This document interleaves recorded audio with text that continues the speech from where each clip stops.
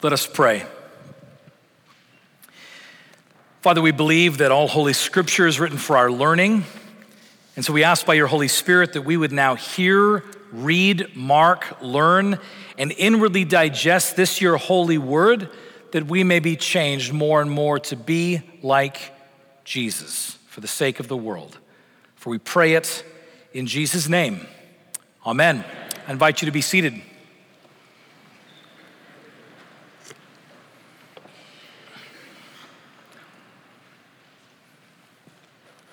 You are my beloved Son. With you I am well pleased. These words are spoken to Jesus at his baptism, not only to declare to the world who Jesus is, but also to declare to the world who you are, who've walked through those same waters of baptism. See, we're told in Galatians chapter 3, verse 27, that all of us who have been baptized into Christ have put on Christ. That in our baptism, we have been joined with him. Truly, Jesus was not baptized because he needed baptism. Jesus was baptized to show you and I what is in fact going on in our baptism. He was not baptized for his sake, he was baptized for our sake. See, Jesus didn't need sin washed away from him. We know that from Hebrews chapter 4, verse 15, that he was tested and tempted like us in every way, yet without sin. And we also know that Jesus didn't need his baptism to tell him who he was for the first time. It's not like he's age 30, comes to the River Jordan and says, "Seriously, John? I'm the Son of God? Really?" Remember back in Luke chapter 2, where Mary and Joseph go up to the festival with Jesus. He's about 12 years of age, and they lose him at the festival. Now, I don't know about you, but this should be an encouragement as a parent. I mean, we all as parents can feel like we've done boneheaded things and we've been poor parents at moments. But Mary and Joseph lost the Son of God. So just be encouraged by that. And when they find him, what does he say to them? He says, "Did you not know that I had to be in my Father's house?" In other words, Jesus, even as a child, knew who he was. So this baptism is not for his sake that he would know who he is. It's for the sake of the world knowing who he is. You are my beloved Son. With you I'm well pleased, but even more so for us. All we who have been joined with him in those waters of baptism, these same words are spoken over us. This question of who am I? This question of who are you? This question of identity, which is so at the heart of the conversation going on in our world right now. This baptismal story, what we just witnessed a moment ago with 15 candidates, the reason I stand here pretty much half soaked before you, this declares to you and I, reminds us afresh that the answer to the question, who am I, is not going to be found within, nor is it going to be found out there in the world. No, the answer to the question, who I am, is found in those waters. For those of us who have been baptized into Christ, this is where we find the answer to the identity question, who am I? Those waters tell you who you are. The challenge is when it comes to our identity, this impulse we have to look inside, to look at our feelings. The truth is, friends, if you want to know who you are, your feelings guiding you, they'll fail you. They'll get it right some of the time, but they'll let you down. If you ask the identity question, not of your feelings, but of your family, well, sometimes they'll get it right, but ultimately they'll let you down as well. They'll get it wrong. Your friends will let you down and get it wrong as well. Who am I? And your foes, I'm sure they have lots to say about you, but they're going to get it wrong as well. The only one who gets this question right, who am I, is the Father in heaven. He knows who you are because he formed you and made you. See, what these waters of baptism tell us is three things this morning. God speaks over all those who go through these waters, saying this. First of all, this is what the Father says: you belong to me. The first word from the Father at baptism is a word of belonging. You belong to me, he says. But secondly, not just do we belong to him, but the Father says, you're beloved to me. I love you. But even more than belonging to him and being beloved by him, these waters of baptism declare, you are beautiful to God. God is saying, you are beautiful to me. See, first we see that God is saying that we belong to him. Verse 11, Mark chapter 1, if you're there with me in the text, just one verse we're looking at today. Verse 11, you are my son. Notice that the Father doesn't say you are a son, a child, just, one of many, any old son. No, you are my son. The emphasis here is on the relationship between the Father and Son. You are mine. We need to remember this as we begin this quest on identity. Because so often we're so obsessed with the question, who am I? Who am I? We forget to ask the biblical question, whose am I? The quest must begin with the former question. Whose am I? Who do I belong to? Right? And this sounds totally countercultural in our world. We live in a world that is obsessed with looking on the inside, with self-reflection, right? Finding the answers in here, right? You do you, be yourself, live your authentic life. The challenge is, we've got a name for this, by the way. We call this expressive individualism. This idea that you will find inside yourself how you feel right about yourself, and your job is to then express your authentic self in the world. And it sounds good, but it ultimately will fail us. This is not the way that we've been made. This is not the way the world works. See, it's not a new thing, this idea of expressive individualism, seeking inside to find the answers. 2,000 years ago, Paul wrote to the Romans in chapter 1, verse 25, he said, they have exchanged the truth of God for a lie, and they have worshiped and served the creature rather than the creator. This goes all the way back through human history. This impulse to look inside and find out who I am by my own terms. And not only is it old and not new, it's also not gonna work. The truth is, as we look inside, we will again and again find instead a paradox, contradiction, confusion, constant change.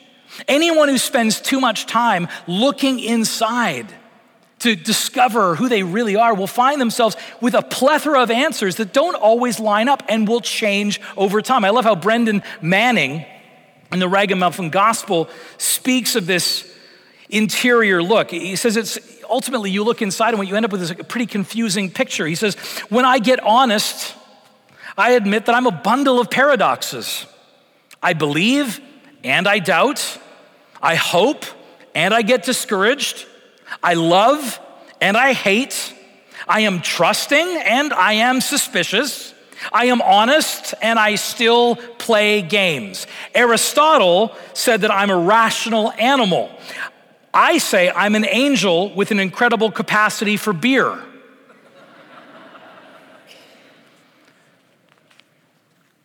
Beginning the question of identity by looking only inside will ultimately fail us because this is not how we've been made. Think of it this way. Imagine you're on a ship.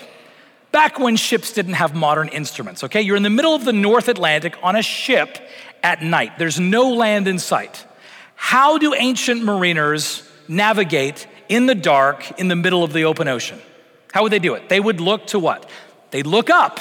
They'd look to the stars. Specifically, they'd look for the North Star because it was a singular point of reference external to themselves. And from there, that point's not gonna change. They can then orchestrate and navigate themselves to that external reference point. But imagine for a second that you get on one of these ships in the middle of the night, in the middle of the North Atlantic, and it's pitch black, and the captain says, well, on this ship, we do something a little differently. We don't go by the North Star. We are navigating by the lantern that's attached to the bow of the ship. Just think about that for a second. You only can see a few feet in front of the ship. Do you recognize that when we navigate our lives according to a reference point that's on the ship, it means the ship is adrift. It means the ship is aimless. It means the ship is lost. This is the truth of what expressive individualism will ultimately land us on. A life that is full of interior introspection with no reference to external authority and truth. We need the North Star. We need that guiding light. Listen to the words of Isaiah. Isaiah 64, that the prophet Isaiah says, "You, O Lord, are our Father. We are the clay. You are the potter. We are the work of your hands." Or Augustine, who famously said, "O God, thou hast made us for thyself, and our hearts are restless until they find their rest in thee." Or perhaps my favorite, Isaiah 43, verse 1. Isaiah 43, verse 1, listen to these words. "But now, thus says the Lord, he who created you, O Jacob, he who formed you, O Israel, fear not, for I have redeemed you. I have called you by name. You are mine." The first word that God speaks to us in the waters of baptism is that we belong to him. You belong to me, God says. You're mine. And that is where this search for identity is grounded. But the next thing he says is, "You're beloved to me." I mean, it's one thing to say, you own something, but do you love it? My beloved son, the one whom I love, whom I adore. And he's speaking that, yes, over you. I think one of the biggest challenges we have as human beings is to continually believe the truth that we're loved. For Christians, to keep remembering that we're loved. Fundamentally, you are loved. You are not loved because of the sum total of your achievements. You're not loved because you're lovable, as C.S. Lewis says. You're loved because God is love. 1 John chapter 4, verse 19. We love because he first loved us. God chose to love you. It's so hard to remember that we're loved. It's so hard to not fall into that despair. I remember when I was doing My Fair Lady a number of years ago. I know My Fair Lady is playing here in Dallas right now. I played Freddie Eynsford Hill a number of years ago in My Fair Lady. Now, it's a bucket list kind of role for a tenor. I was so excited to play this role. If you don't know My Fair Lady, I don't know what to do with you. But the point is, My Fair Lady, great musical. Freddie is the love interest of Eliza. He gets to sing, "I have often walked down this street before." Now you remember, right? So I was so excited to play this role. And we had full houses every night. Standing ovations every night. All the reviews came out, just loved the show and loved me. Oh, they loved me. And then about 3 weeks into the production, another review came out. And it didn't love the show that much, and it really didn't love me. It said in the review, "Donison performs Freddie a little over the top." I said, over the top? Over the top? Weeks of standing ovations. Every other review was stellar. One bad word, and I was destroyed. And you know exactly what I'm talking about, don't you? This is what we struggle with as human beings. One bad word comes in and we're absolutely destroyed. We're so frail in our sense of how much we're loved. But can you imagine what it would be like to actually live your life in such a way that you knew to the core of your being always and in every circumstance that you were loved?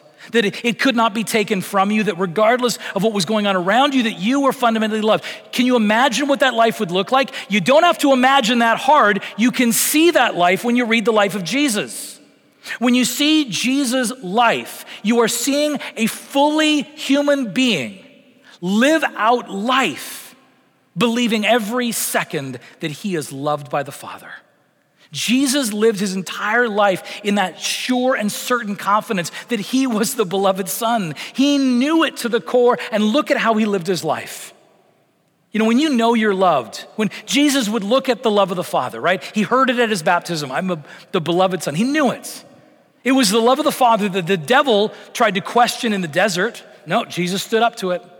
It was the love of the Father that sustained Jesus when he was misunderstood, when he was attacked, when he was criticized, when he was spat upon.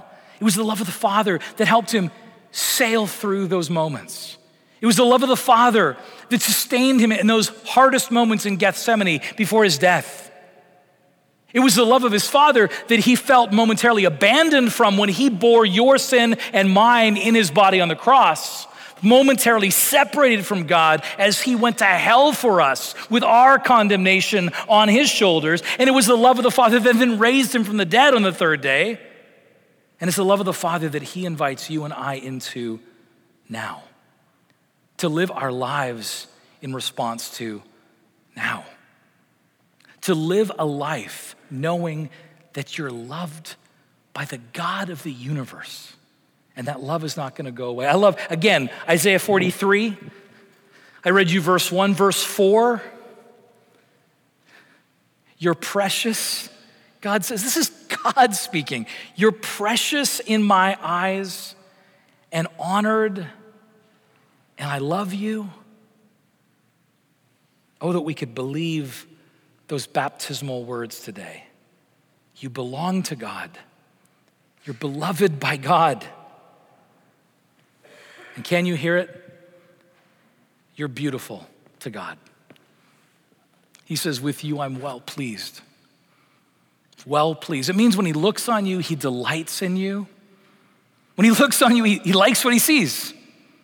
When he looks on you, he says to the angels around him, come, look how beautiful this one is.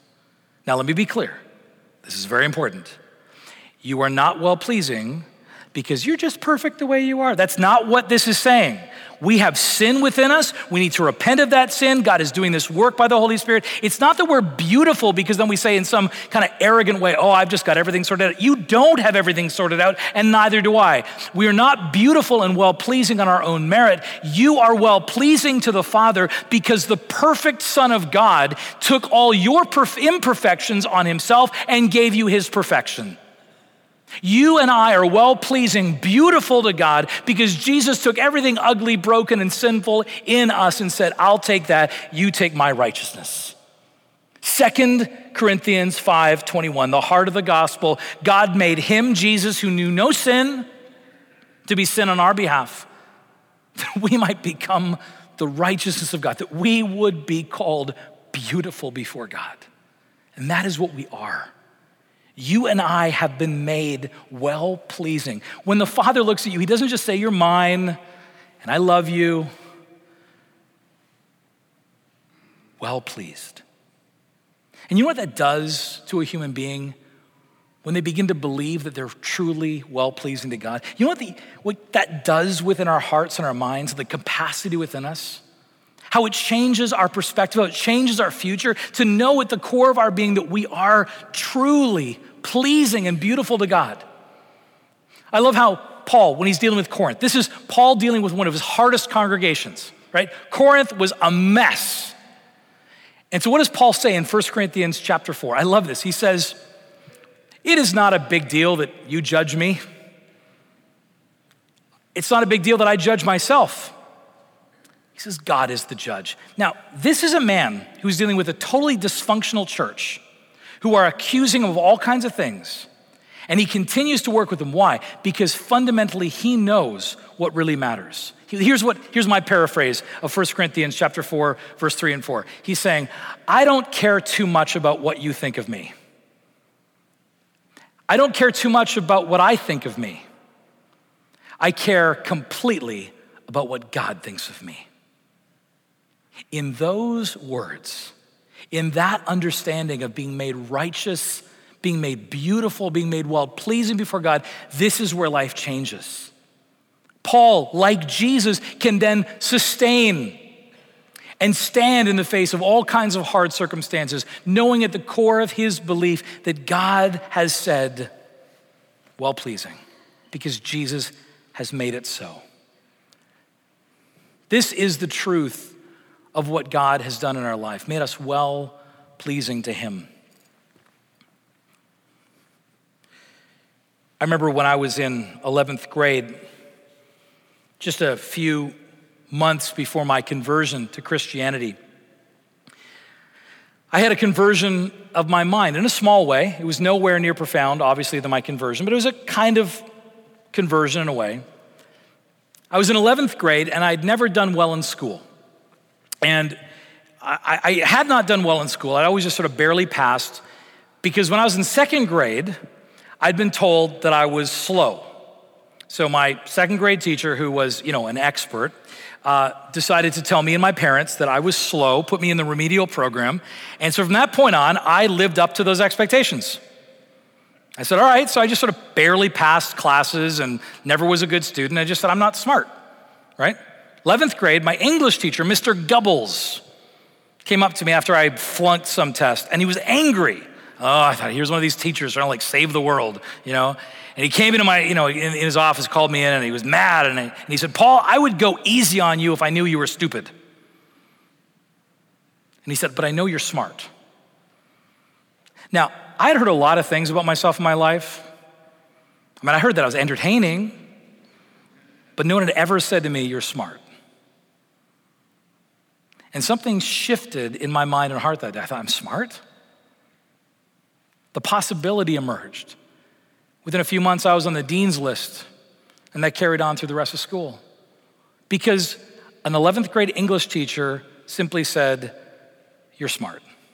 The effect on me. Can you imagine the effect on a human life when the God of the universe, who sees everything you've ever done, looks on your life and says, beautiful, well-pleasing? It doesn't mean that there's not sin to be dealt with. Of course there is. We have to repent and grow, and the Holy Spirit's doing that work, but we do it in a place of freedom and joy, knowing we are already well-pleasing. We don't repent hoping to earn our way into a well-pleasing relationship with God. We repent knowing we're already forgiven, we're already loved. That is freedom. That is the gospel. This is what changes a life. To hear these words, you are my beloved child, with you I'm well pleased. This is where you find your identity. Not within, not in the world, but in those waters. Friends, we need to hear this again. It's one thing for pagans to live. I lived as a pagan. I know what it is to live just looking inside. That happens. It's when it happens to Christians that we must raise the alarm. We as Christians will forget our baptism again and again. And we'll do what the world does, look within and try and solve it all here. Look to the waters. It's the reason when we build our churches, we put our fonts right there. When you come in the door of the church, the first thing you see is the place where God told you who you really are. Remember, believe it. Lean into the truth of these waters. This is where you find who you are. Everything that emerges in your identity emerges out of this foundational truth. I'll close with this with Corrie ten Boom, the concentration camp survivor, who said, look at the world and be distressed. Look within and be depressed. Look at God and be at rest. You are my beloved child. With you, I'm well pleased. This is who you are in Christ. In the name of the Father, and of the Son, and of the Holy Spirit. Amen.